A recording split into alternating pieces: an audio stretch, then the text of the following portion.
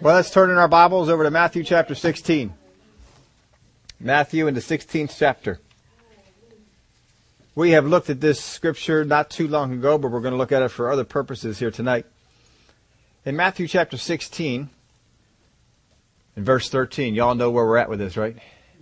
God's boot camp, studying how it is that we develop our spirit so that we get tuned into the right things and tuned out to the wrong things.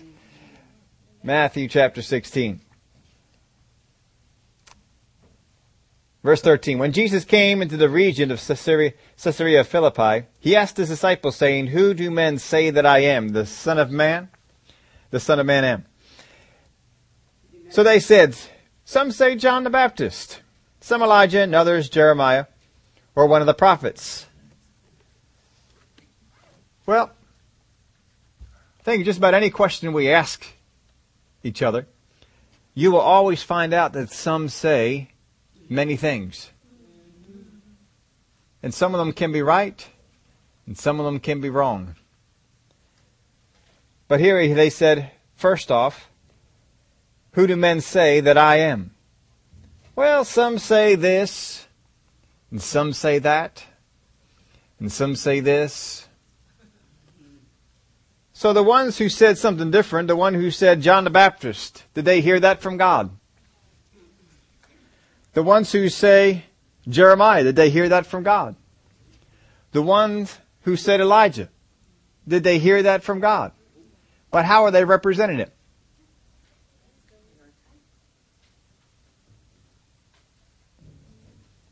Don't most people? I think he's Elijah. Are they saying that of their own authority? In their minds? Are they not pretty convinced? I mean, have you ever talked to people who have an opinion? You know, what do you think about this? And they give you an opinion. Do they think, why? I could be wrong. I might be listening to the wrong voice. Do they think that? Don't most people think, no, I'm right on this one. Everybody else who thinks he's Jeremiah, they're wrong. He's Elijah. I know it. Some say this, some say that. Others say this, others say one of the prophets. But he said to them, but who do you say that I am? Mm-hmm. Now the question is, does Jesus care what other people are saying?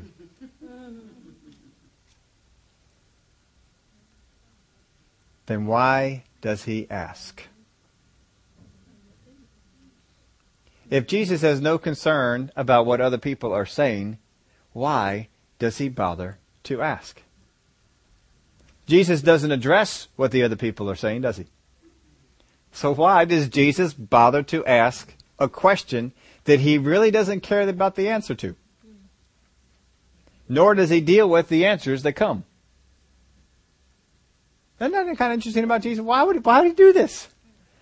Now understand, Jesus doesn't do anything by accident. He does this on purpose. Who do men say that I am? Maybe Jesus is wondering who he is. Maybe other people give him some light on it. Why does he do this? Who do men say that I am? Well, sometimes we are faced with challenges in life, and we know what the Word of God has said, or we have people that have taught us what the Word of God has said, but then others have come along, I think it's this way. I think this will happen. I wonder if God ever comes down to some of his people and says, what are others saying about your situation? What are your doctors saying about your health? What's your employer say about your financial situation?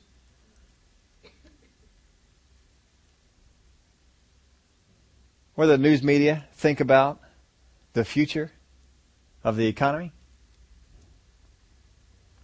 Now, if Jesus ever asked a question like that to us, do you think he cares about the answer? But is it not true that very often we are concerning ourselves with the answers that other people have?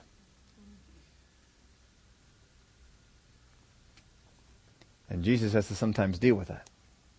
Who do men say that I am? Now notice what they said. Some say John. Some say Elijah. Others say Jeremiah. Or one of the prophets. So they've given the answer. Does it seem like they've left anything out?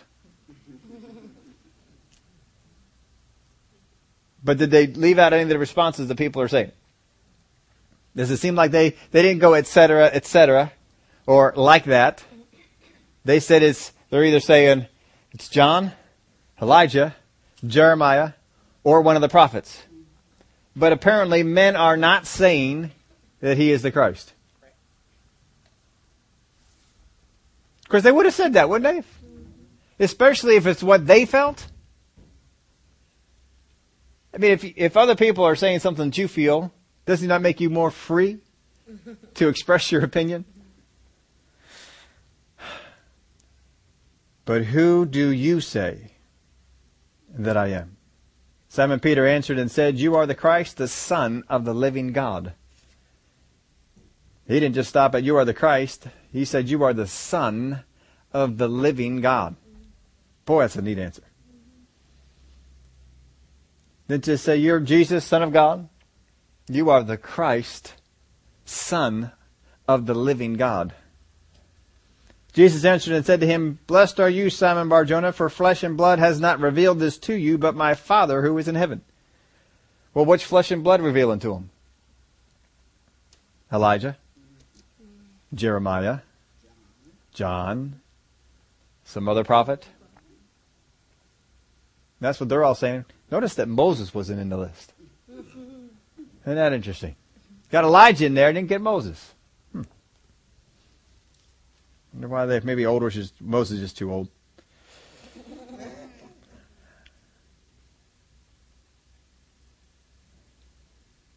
Flesh and blood has not revealed this to you, but my Father who is in heaven. And so that's what he was yielding to. He yielded to the revelation that he got. And apparently the other ones seemed to as well. He just was the vocal one.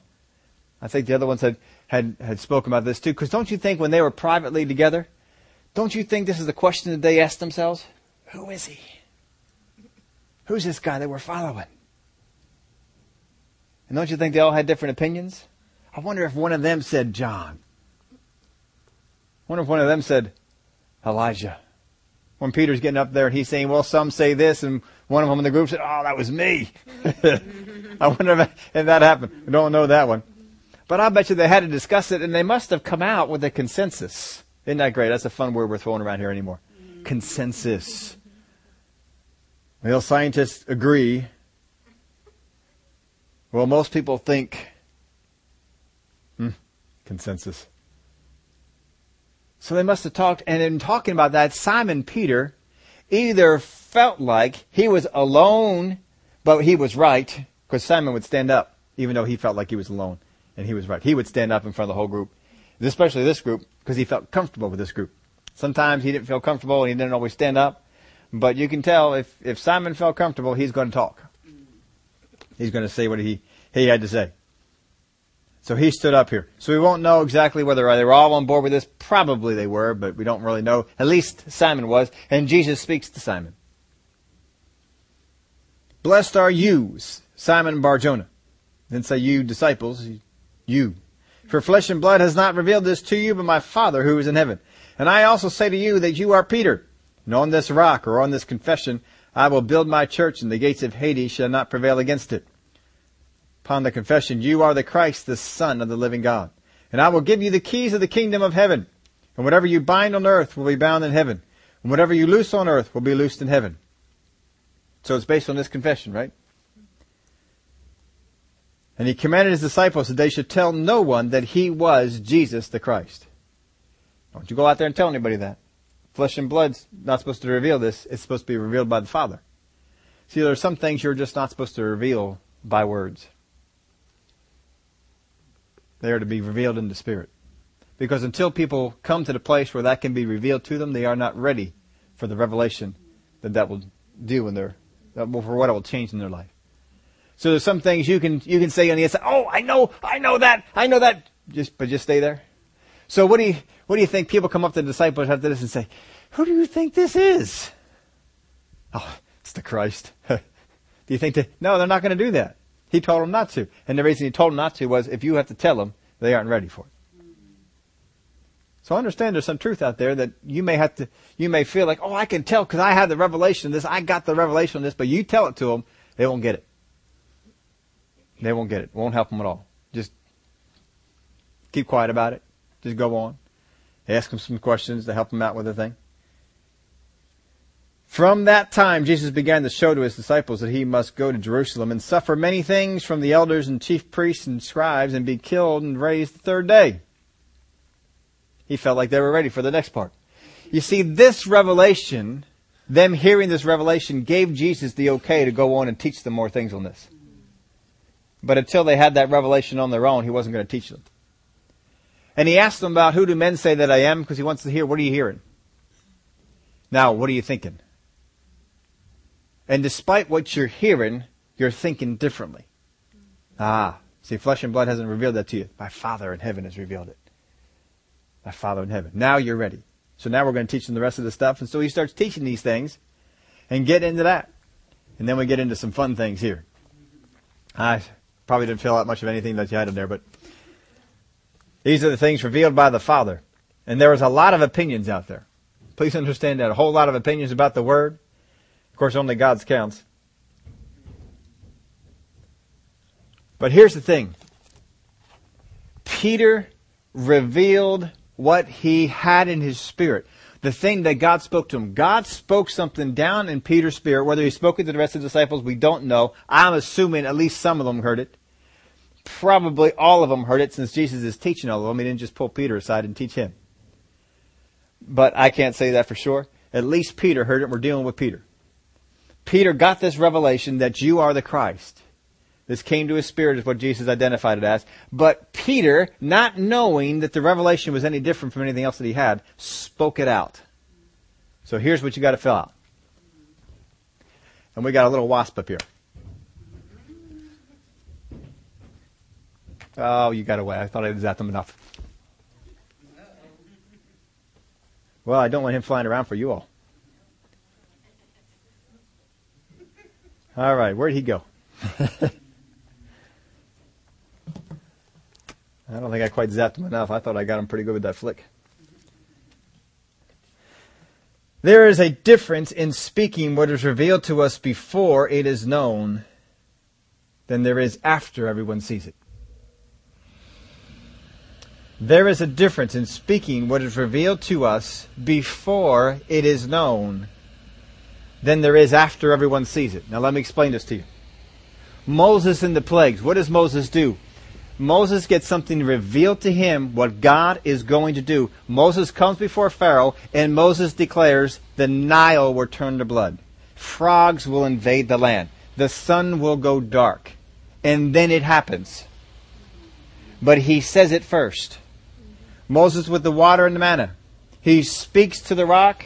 He hits the rock. Well, he's supposed to speak to the rock, but he hits the rock, and the water comes out. But he says God is going to bring water from the rock. He says God is going to rain food from heaven. He even calls about the quails, that they're going to come. He talks about the Red Sea, how the Red Sea is going to close over their enemies and drown the enemy. He speaks these things first, and then they occur. How does he speak it? Because it was revealed to his spirit, then he speaks it. Elijah and the soldiers. If I am a man of God, let fire come down from heaven and consume you. And it does. Elisha and the Syrian army. The Syrian army surrounds his city. His servant is all upset about this. He's all concerned. He's worried. And what's he say? Father, open his eyes so he can see. Let him see. And he walks right down there in the midst of the Syrian army and leads them right into the city of Samaria. Peter, in dealing with Ananias and Sapphira, it is revealed to Peter what the punishment is going to be for Ananias and Sapphira, and Peter speaks it and says, you will die. And they fall over dead. And then the woman comes in and said, the feet who just buried your husband are coming in to bury you also. And then she dies. But he speaks out the revelation first. There is a difference in speaking what is revealed to us before it is known than there is after everyone sees it. What if Moses, after the manna falls, gets up in the morning and says, "This is from God"? What if Moses comes up to the rock when the water gushing out of it and says, "This is God"? What if Moses comes up to the Red Sea and they get there and they see that it's all split open? And Moses says, "This is God." Does it have the same power? It doesn't have the same. It has the power because the revelation came to Moses. The revelation came to Elijah. The revelation came to Peter. And they spoke it before they saw any sign that it was true. And that's huge. That is real important. They spoke it before they saw any sign that it was true. How many of you have health conditions that you're waiting for a glimpse of some kind of hope before you speak out against it? How many of you have financial situations and you're looking for some kind of glimmer of hope? I mean, if you're going into work and they give you a raise, you're coming home there declaring what God revealed to you, right? I'm out of debt. I'm this, I'm that. Isn't it easier to declare what God has revealed after you see something? But the power of it is in revealing or speaking what is revealed before you see a thing. That's the power. And that's what Peter does. But then, Peter does something different. So we see that Jesus changed the way he taught them. Changed the way that he taught them. Well, have you ever heard someone teaching a revelation that rubbed you the wrong way? Now, you all know if somebody teaches a revelation and it rubs you the wrong way, they're obviously wrong. Right? That's right. That's the way you live your life, isn't it? If they're in there in a TV set and they're teaching something and that's not right, you know that you're right. They're wrong and you're right. That's the way it is all the time, isn't it? You know it. Well, see, this is the same attitude Peter has. Because what Jesus is teaching goes against what he's feeling on the inside. And this is going against his revelation. This is going against the things that he knows. So he pulls Jesus aside and says, "You need to change this doctrine that you're teaching. This isn't right. This isn't good." Don't we want to do that with some people sometimes? They're teaching something. "I don't think that's so. We don't like it. It doesn't rub us the right way," or whatever it is. "I don't think that's so."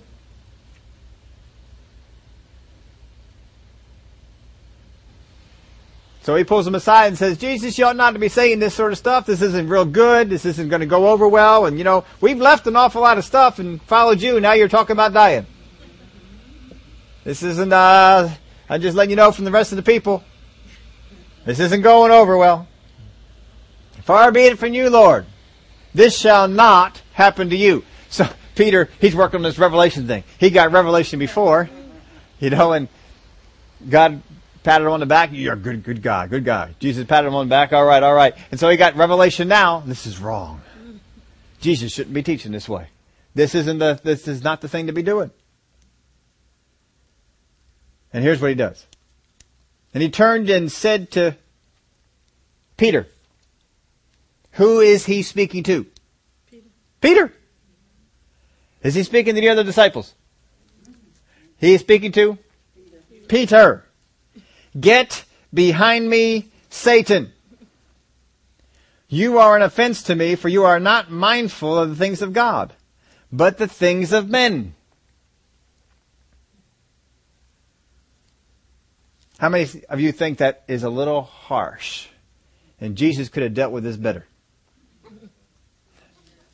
Come on, have you ever read this and thought, Jesus is a little harsh on here. He's been a little rough on Peter. I heard someone talking about Peter some time ago. It was just kind of funny. He said, Peter, if he was alive today and Jesus was going about doing his ministry today and Peter was one of his disciples, Peter could have a verbal abuse lawsuit. Isn't that right? I mean, just think about all this stuff. If Peter today wound up in the psychologist's office, laying there on the chair, discussing Jesus and the things that he had done, fresh off of this incident. This incident just put him over the edge. He went over to the psych's office. He's sitting down, laying down on the couch, and he starts talking to Jesus, talking about Jesus and the things that Jesus has done. And he said to me, "Get thee behind me, Satan." What's that about? What is up with that? I mean, doesn't he realize who I am, what I've done? I gave up a lot of stuff. I had a whole fishing business. I gave it up to help him out, to promote his cause. He asked for my boat. I gave it to him rent free. Didn't ask him for a thing. Just let him use it. Didn't ask for a thing in return. Didn't ask for any promises. Just gave it all up. He said, "Follow me," so I did. And I just followed him. And all the time, "Where is your faith?" That's the kind of stuff I get. It's not very nice. Where is your faith? I didn't see anybody else getting out of the boat. It's just me. And he tells me, "Where is your faith?" I mean, doesn't Peter have a case? Verbal abuse. Verbal abuse. Get behind me, Satan. I mean, for most people, this ruined them for life. You hear them talking today. But really, when you look at this thing, doesn't it seem to be a little strong? I mean, when you read this before, of course you're super spiritual and you whatever God does, it's fine. Whatever God does to other people is perfectly fine. It's just when He does it to me. That's when I have a problem. I understand why He took brother's job away and that He's teaching them a lesson. But now He took my job away. So they think. Anyway. It's a whole lot easier to see God discipline someone else, isn't it? Step in there and speak to someone else. "Get behind me, Satan. You are an offense to me. For you are not mindful of the things of God, but the things of men." I mean, boy, that is just nasty. You are an offense to me. But I was just a blessing just before. Did you see that? Just before. I was a blessing. And now, There's only one other time I saw him use this statement. And that's over in Luke chapter 4 and verse 8. "And Jesus answered and said to him," being the devil, "Get behind me, Satan." Well, he's speaking to Satan. So when he says, "Get behind me, Satan," and he's speaking to Satan, don't you understand that? This is understand. I can follow this one. "For it is written, you shall worship the Lord your God, and Him only shall you serve." Well, we can understand that one. Over in Mark chapter 8, we have the other time that that this is used, but of course it's about the same story. But when He turned around and looked at His disciples. Didn't the other one say He turned to Peter? Mm-hmm. But this one says He turned around and looked at His disciples. He rebuked Peter. Why does He turn and look at His disciples?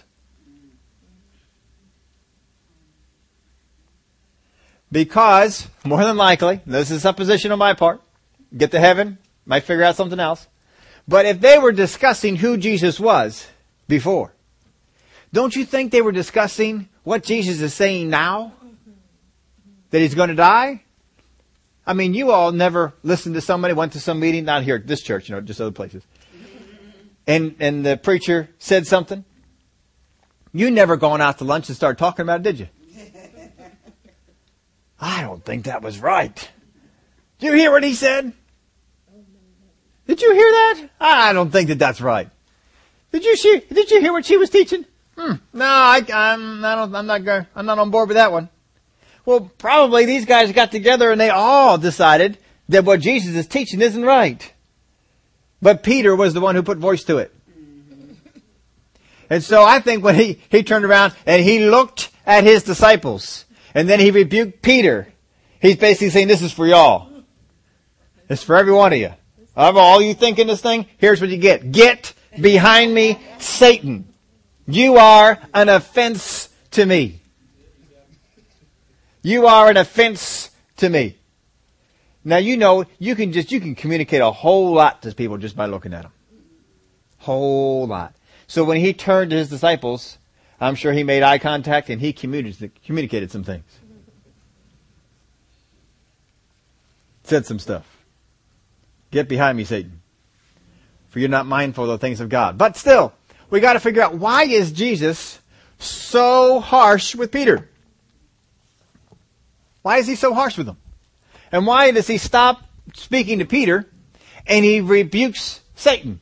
He uses the same rebuke he used in the second recorded temptation. We know that there's others. And he said, get behind me, Satan.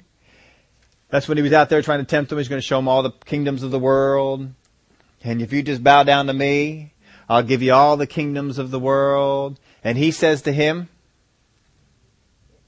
get behind me, Satan. And Satan goes away, right? I mean, if you use terminology like that, Jesus uses terminology like that, get behind me, Satan, that's pretty harsh, that's pretty stern. Don't you think Satan would just go away? Except we had the third temptation right after that. And that's just the three that are recorded. And then it says after that he went on and tempted him a whole lot. Until he decided there wasn't anything more to tempt him with, and he went on till a more opportunity came up and went away. You can go back to Luke chapter 4 and look that up and find out. He didn't just get tempted 3 times. Please understand that. We only have 3 recorded. But he tempted a lot more. We don't know what the rest of them were. Only 3 are recorded. And this is the second one. It doesn't mean it's the second temptation. It just means it's the second one recorded. And on this particular one is when he took him up on the high pinnacle. Oh, I'm sorry, that was the next one. Excuse me on that one. But he wanted him to worship him. Get behind me, Satan. Get behind me, Satan. In fact, just so you know you're clear on this thing, turn over to Luke chapter 4. Let's just go over there and just take a look at the whole thing.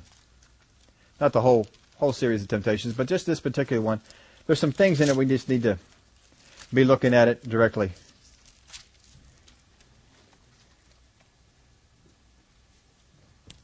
Yeah, it is the pinnacle one. Then the devil, taking him up on a high mountain, showed him all the kingdoms of the world in a moment. And the devil said to him, all this authority I will give you, and their glory, for this has been delivered to me, and I will give it to whomever I wish. Therefore, if you will worship before me, all will be yours. Right? And he says to him, get behind me, Satan. And then Peter says, don't be messing with all this stuff about teaching us about how you're going to die and how you're going to be raised on the third day. You shouldn't be talking like this. This is not things becoming of it. And he uses the same terminology that he did in this temptation. There's only two times that Jesus used this terminology. Only 2. We do not ever have it recorded again. This one. And he dealt with the devil on 3 occasions that are recorded. This is the only one he uses this terminology. The only one. And when he's dealing with Peter. Do you think there's a correlation? Wouldn't it seem like, if he's using this terminology, get behind me, Satan, in this temptation, and with Peter, that somehow this is related? When Jesus is in the garden, he wrestles with the temptation. And understand this. I think we put it in your outline this way. Can Jesus be tempted? Can Jesus be tempted? Absolutely. We read where he was tempted. We read in Luke chapter 4 where Satan went out and tempted him.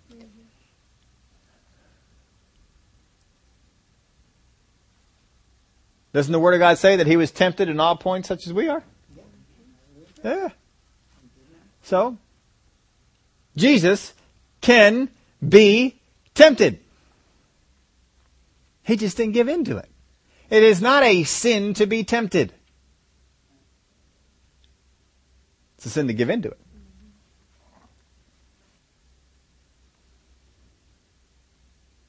So, let's get on back here what this is going on. What Satan wants is different from what God wants. Please understand that. Satan wants something different. He does not want the same things. He wants something different. Whatever God wants, Satan wants different. He wants something that is different. And so when he says, get behind me, Satan, there is something in what Peter is doing that is going against God.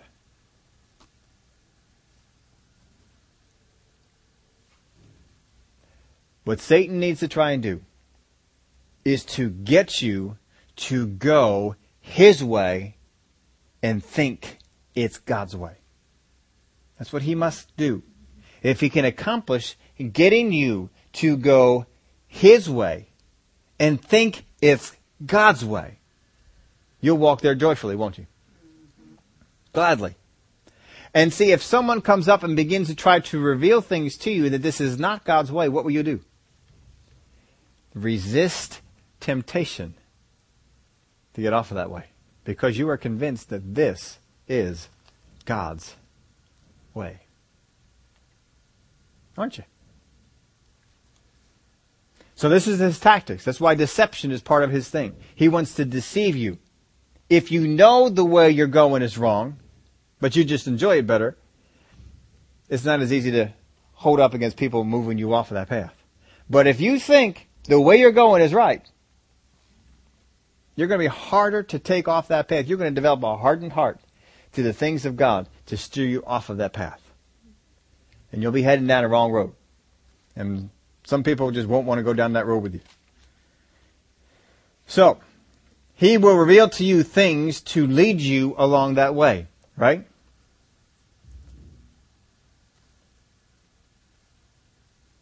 He will reveal to you things that lead you along the way.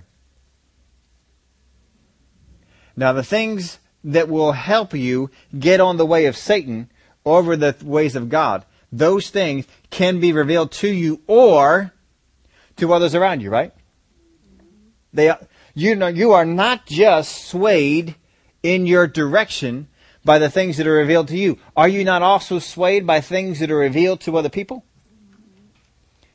Have you ever gone out and filled up your gas tank when it's half full because people have persuaded you that the price was going up? You ever done that? It's not a sin to have done it. You can say, yeah, I heard it was going up, so I filled up.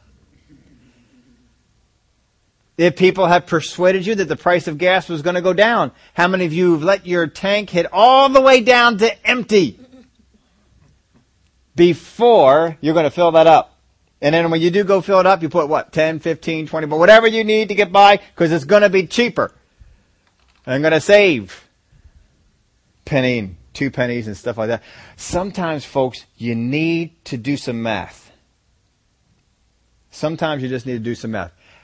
Now, depending upon the size of your gas tank, if the price of gas went down 5 cents, how many of you are moved by 5 cents difference in price? If you see 2/6 on this side of the street and 201 on this side, how many of you are going for the 201? Absolutely. We all. I mean, we're just right over here. 201. I mean, it would just bug you to sit there paying 206 when 201's right across the street. Wouldn't it just bug you? That just would be irritating. But how many times have we felt like the price is going down? I know it's going down. So I put in just a little bit, and then I get caught somewhere. And you have to put more in someplace else you don't know. You paid more money than that. I mean, if you're putting in 10, how many gallons do you? I mean, most people don't have a gas tank like mine.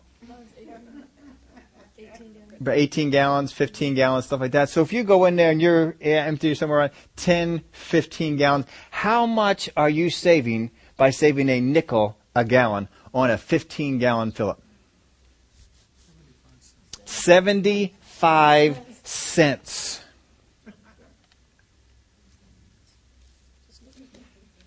I mean, for some, that's just cheese on a Wendy's burger, right? And we don't even give that a second thought. You want cheese on that? Yeah, what do you mean you want cheese on it? Of course I want cheese on it. It's 75 cents. Could have saved 75 cents leaving that cheese off. But when it comes to gas, 75 cents! I could save 75 cents? I mean, sometimes we just need to do the math. You know? How much Yeah, how much do you really want to save? 75. I mean, you've spilled more money than that. Just in that. So sometimes just do the math on the thing. But even despite that, we will let people steer us. I will come back in 2 days and fill up again. Why? Because I'll save 75 cents. But you got to go back out to the gas station, fill up again, go through the whole credit card thing, or go inside, give them the money, come back out, pump it up. You got to go all that to save. And if you're not getting a full tank, you're saving less.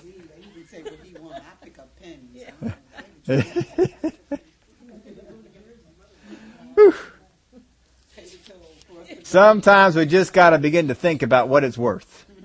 You know what? There's something about having a full tank of gas in having a full tank of gas in on that thing, and just going somewhere. No, I don't have to be concerned about running out of gas. That's sometimes worth 75 cents to me, just to know I don't have to be concerned about running out of gas. I am fine.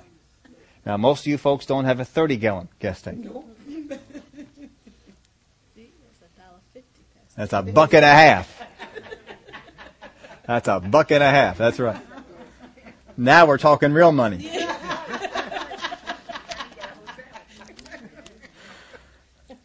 That's a whole half a Happy Meal right there.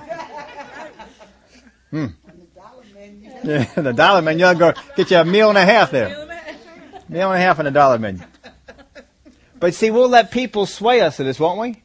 And really, when you look at the whole picture of things, 75 cents, we have let people sway us and alter the way that we're doing things for quarters and dollars. So, things can be revealed to you, or things can be revealed to others around you. Are we more prone to give into something when spoken by someone that we love and trust? Are we not? I mean, if you just got Joe Blow in the street and he says something, you really don't care what Joe has to say. But if it's your relative, close friend, someone you depend on, aren't you a little bit more open to what they say? Be a little more influenced by that? Well, we know Jesus can be tempted. What does he fight in the garden? What is it that Jesus fights? That's the greatest area of temptation we see him battle, where we really get into the heart of Jesus as much as ever when we see him battle a temptation. And that's the spot where we see it. What is he battling? Isn't that the plan of salvation? The whole plan of the cross and all that sort of stuff getting there? Now, let's tie this together. When Satan is tempting him in the second temptation, what is he tempting him with? I will give you all the kingdoms. All the authority that's been given to me, I will give it to you right now. Be all yours. All you got to do is bow down. Worship me. That's it. In the garden, Jesus is wrestling with what? If there is another way, if there's another way, let's do that. And what's Satan offering him right here? Another way. Isn't he? Because he says, all these things have been delivered to me. Well, Jesus ought to know if that was true or not. What is Peter doing with Jesus? Talking him into another way. He is talking Jesus into another way beside the cross. So what you have here is Satan coming in and trying to persuade Jesus to go in another way beside God's way, another way beside the cross. He first does it in the temptation in the wilderness, and Jesus says, "Get thee behind me, Satan."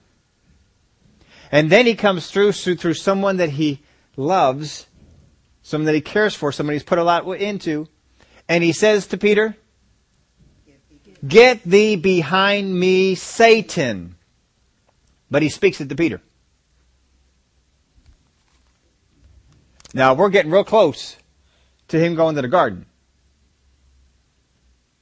And what Satan has done was use people that are close to him, inspired them to speak things to get him to go in a different direction. So you have Peter, who listened to the revelation, given to him in his spirit, revealed by the Father God. And then the same man picks up a revelation given to him by Satan for the purpose of distracting Jesus from the way he should go. And Jesus rebukes him for it. Get thee behind me, Satan. Peter is giving voice to a diversion of Satan. He is giving voice to a diversion of Satan. He is speaking out a plan other than God's. And this is a person who's spiritual. This is a person who can hear from the Spirit of God. This is a person who has already had stuff revealed, so therefore Jesus could teach them better. Different.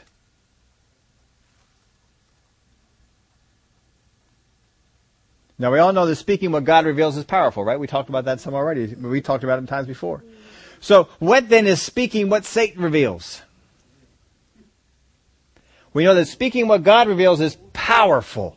What then is speaking what Satan reveals? Yeah, what was probably a good word. What is that? Now, understand, Peter got into this. Peter spoke revelation from God and then spoke revelation from Satan. And he thought they're both the same. If Peter can get tricked, you better know other people can. You better realize that you can. Sometimes you've heard somebody teaching something that's gone against the revelation that you have swallowed. That was a revelation by Satan. And the reason it bothered you and rubbed you the wrong way, it's not because they were in error. It's because you were. But you don't have the spiritual wherewithal to figure that out yet.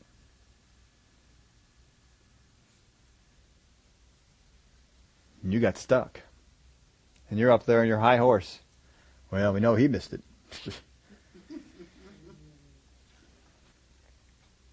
If we give voice to the plans and desires of the enemy, who are we helping?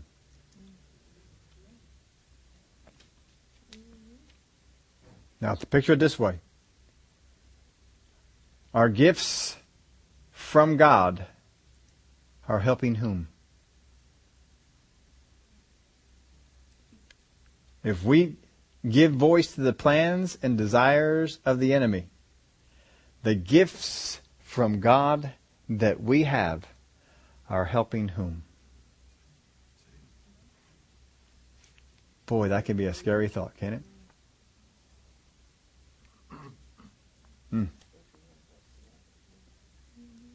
You got to be careful what you give voice to.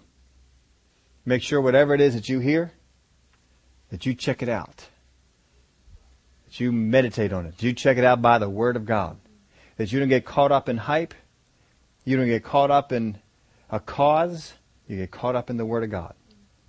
Because you could be giving voice to the enemy's plans and think you're giving voice to God's.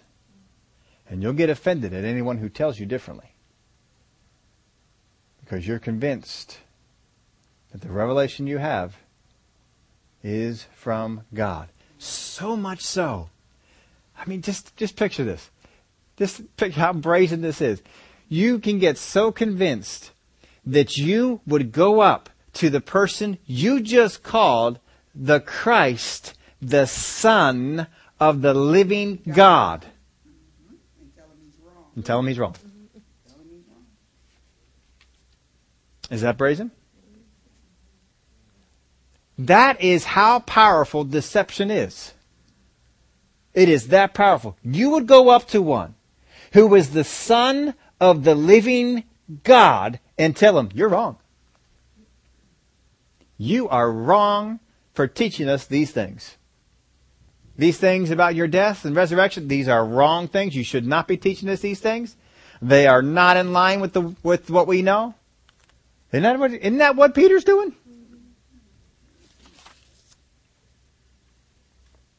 How many and varied are the ways of deception to pull us off God's way? They are many and they are varied, but the purpose is the same. To get you to go in the opposite direction. We must be vigilant and guarded to stay on God's way. We must be vigilant and guarded to stay on God's way. The prevailing way of people being led anymore is public opinion. It's huge. Jesus starts this out. Who do men say that I am? And not one response was Jesus, the Christ, the Son of the living God. But that's what they came up with, and that's what they said they thought. So they were going against the public opinion. They're going in a different direction, which was good, especially when it's right. But the way that people are moved today, public opinion. Why is global warming such a big thing? Because they've swayed public opinion to go this way. That's all. There is no evidence at all that points to it. In fact, they keep having mounting evidence that shows them otherwise. Did you also report a couple weeks ago that the rainforests are growing faster than they're cutting them down? Y'all didn't hear that one? Rainforests are replenishing themselves faster than they're being cut down. Go God. Go God. God is just tough. He made a resilient world. A resilient world. Oh, I'll tell you what. I heard a thing, I guess the big thing in the news this week was our senator from Pennsylvania decided to switch parties. Oh, yes. So it's fine. He was a Democrat all along. He lined up more with Democrats than he did with his own party, so it's fine that he switched on over. But here's what's really interesting. This is what I want you to understand for this. I think it was last year, he was asked that exact same question. And he says no, he would not switch parties. And now all of a sudden he would. You know why? Because something in a public opinion poll told him that if he ran for re-election as a Republican, he would lose. But he'd have a better shot if he ran as a Democrat. We have lost people who just hold on to what they believe and just do what they do because they believe it. Yeah, I'd rather somebody do something wrong but do it because they believe it than to be swayed by public opinion polls and be going over here and then over there and then doing this and then doing that. I would rather they do the thing right. I think that'd be all of our main preference. But you just rather see somebody hold on to something because they believe it's true. And we don't see that at leadership anymore. It's government leadership. It's all swayed by polls. The news, you know how they create news? They do a poll. They run a poll and create news. It wasn't news before, but they did the poll. So they did the poll. Now that question's news because they did a poll on it. And because people answered the question. What do you think on this? Well, I think no. I think yeah. And then they run the poll. 75% of the people think this is good. 25% of the people think it's not. And you're thinking, huh? Never even thought about that before. But now we're all talking about it. Why? Because they ran a poll. That's it. Govern a whole newscast. The poll says this. The poll says that. Should we plant more trees in Pennsylvania? Polls say no. Have I tell you about that one poll? I think I told you about that one poll. So it'll come up on a webpage. Would you want more government laws if it meant that you would have clean water? I said no. So I did. I wouldn't have even given that thing a second thought. But it's just one little pop-up things. You're reading something on the internet and here it comes. Here's this little poll. It just pops on up there. Would you do this for clean water? I said no. It's like 290 people said yes and 3 people said no. I'm one of them. I was one of them right there. I said no. Really, the way they word that, it almost sounds like you're a criminal if you say anything else. But see, they can create things by that. Don't be swayed by public opinion. How many of you have had the opinion, because it was built up from the Word, that you are healed? And how many have had public opinion around you saying, you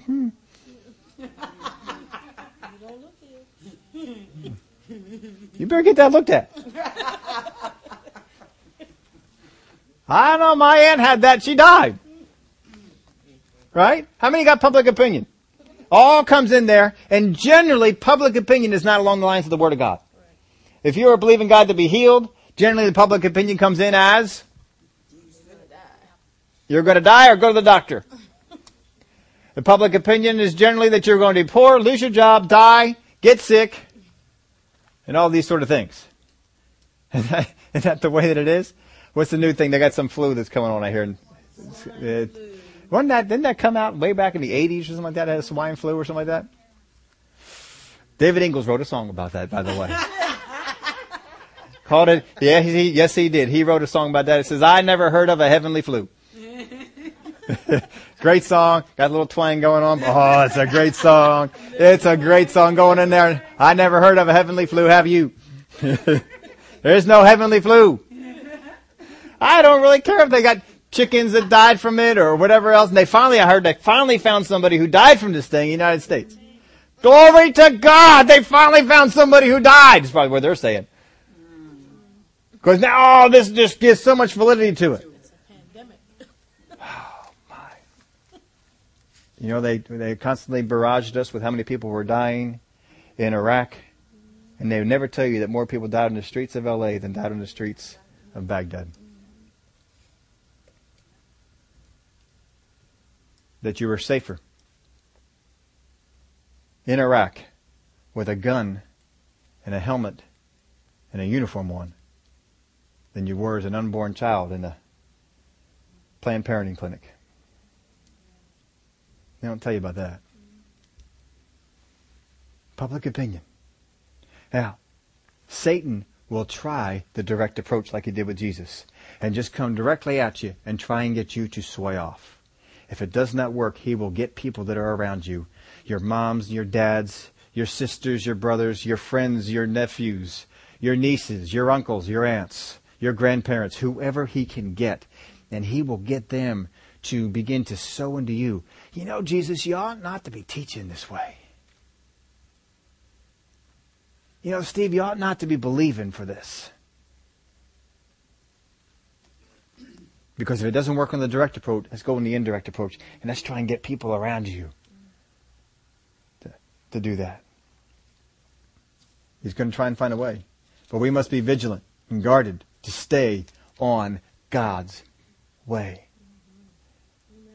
See, God is putting you through training so that when you face these things, you're ready for them. And when you got public opinion coming up and saying, don't believe that way, don't do that, change, do this. But once pulled into the flesh, we are less able to see it. Once we are pulled into the flesh, folks, we are less able to see it. People, spiritual people can come up and say, you know, you're following after the flesh. You're in a wrong area. We want to pull that out. Get thee behind me, Satan. Because we cannot tell that what we are doing is flesh-oriented because we have adapted a flesh way. Jesus was harsh with Peter because Peter was stepping into a role that Satan had asked him to. And gave him revelation, and Peter was following after it. And Jesus, understand, Jesus dealt with this in the temptation in the wilderness. Jesus deals with it now, and we see that Jesus deals harder with this issue than anything else we ever see him with. And here you have a close friend, a close associate, who comes up to Jesus to try and sway him to go that way. And you wonder why Jesus was so harsh? Jesus is dealing with this. There's got to be a different way. When I get to that cross, I know what's going to happen. There's got to be a different way. And yet, he is teaching his disciples the way God has planned it out. But inside, there's that temptation going on. He is facing temptation. He's just not giving into it. And in the garden, we really see where it all comes out. Father God, if there's another way, let this cup pass from me. But if not, I'm willing to take it. Let's go forward. And here it is, a close friend of Jesus is trying to sway him over. Understand, there'll be close friends of yours that try and sway you over. Amen. Pull you out. Take you in a different direction. Make you think you're missing God for doing what you're doing. But you can have the same opinion if you are missing God. You can have the exact same opinion. Because people who are spiritual could be coming over like Jesus with Peter Get thee behind me, Satan. And Peter's saying, I don't think he took that real well, guys. We're going to have to come back and work on him some more later on. He could be taking it that way. This is why we need believers. This is why you need faith-filled believers. This is why you need to rely on each other, trust each other, speak to each other. Because when you start to veer off, you got people around there to help you out. Where do you build those things up at? Where do you build those relationships up at? I'll tell you what, people. You don't build it up by coming to church on Sunday. You build it up by interacting with each other outside of church on Sunday. One reason why we push you all so much. Get out there and interact with people. One reason why we do as many things as we do, to get you all to interact with people outside of Sunday. One reason that we do it. It's one reason we open up our home as many times as we do. Sometimes church-wide things, sometimes little groups are getting together. It's because we know how important it is that you have the interaction. Because if you don't build up the relationships, then when the rebukes come, they go unheard. And no one knows you well enough to say whether you're hitting the mark or whether you're off. And you haven't built up any trust in anyone around you that they can speak into your life that way. It's so important. Because the devil wants to take the Peters in your life and use them to steer you in a wrong way. And once you're in a wrong way and you're following along that path, then when other people come along and they say, but this is the real way, you get mad at them. And bitterness sets in. And then walls begin to be formed. And the people that are supposed to be helping you, pulling you along, you are now isolated from. And you can't hear what they have to say. And once he's isolated you, he's got you. Word of God says that he roams around like a roaring lion, seeking whom he may devour. How does a lion devour? They chase the pack. But what do they wait for? The one that separates. And when the one separates, they get between the separated one and the pack. And once they've done that, it's mealtime. The protection is in the pack. As soon as you get out of that pack, you're dead meat. You are dead meat. That's why, folks, don't let offenses get in the way between you and other people. I mean, there are some things we get offended over. Shouldn't be getting offended over. There are things we can become distrustworthy of each other. Just shouldn't be doing it. Just shouldn't be doing it. Because it's important. We need each other. You need each other. Satan is trying to get you off the way God has. And let me tell you something. He is very good at it. He's very good at it. And he knows how to get to people around you. Don't let him get to you. Make sure you got good word people around you. Make sure you interact with them on a regular basis. You got to budget it into your thing to go out to dinner every once in a while with people. Get out there and get in with some of the groups and get the interaction. Well, I don't feel like doing that. So what? Get the interaction. You need the interaction. You need to get around them. You need to build up those relationships. It's so important because he's looking for whom he can devour. And just as sure as you are open to hear the revelation, like Peter did, you are the Christ, the Son of the living God. You are just as sure able to hear the revelation. This is wrong teaching. You should not be teaching this. You're not going to die. You're going to become king of all Israel. You're going to redeem us from the oppression of Rome. And you're going to usher in the millennial reign. And you will rule and reign over the whole world. That's what they thought. That's what they wanted. But it was wrong. Father, we thank you for your word. Thank you for the help that you give us. That we don't fall into that way. We are being trained up. We are being strengthened. So that when that voice comes up on the inside and reveals to us, that's wrong, we can say, Oh, hold on. I hear this one's coming. That is wrong revelation. I am not receiving that one. And we can know. Oh, it's so important that we know. Thank you for the help that you give us on it. In Jesus' name, amen. Comments, questions? Yes?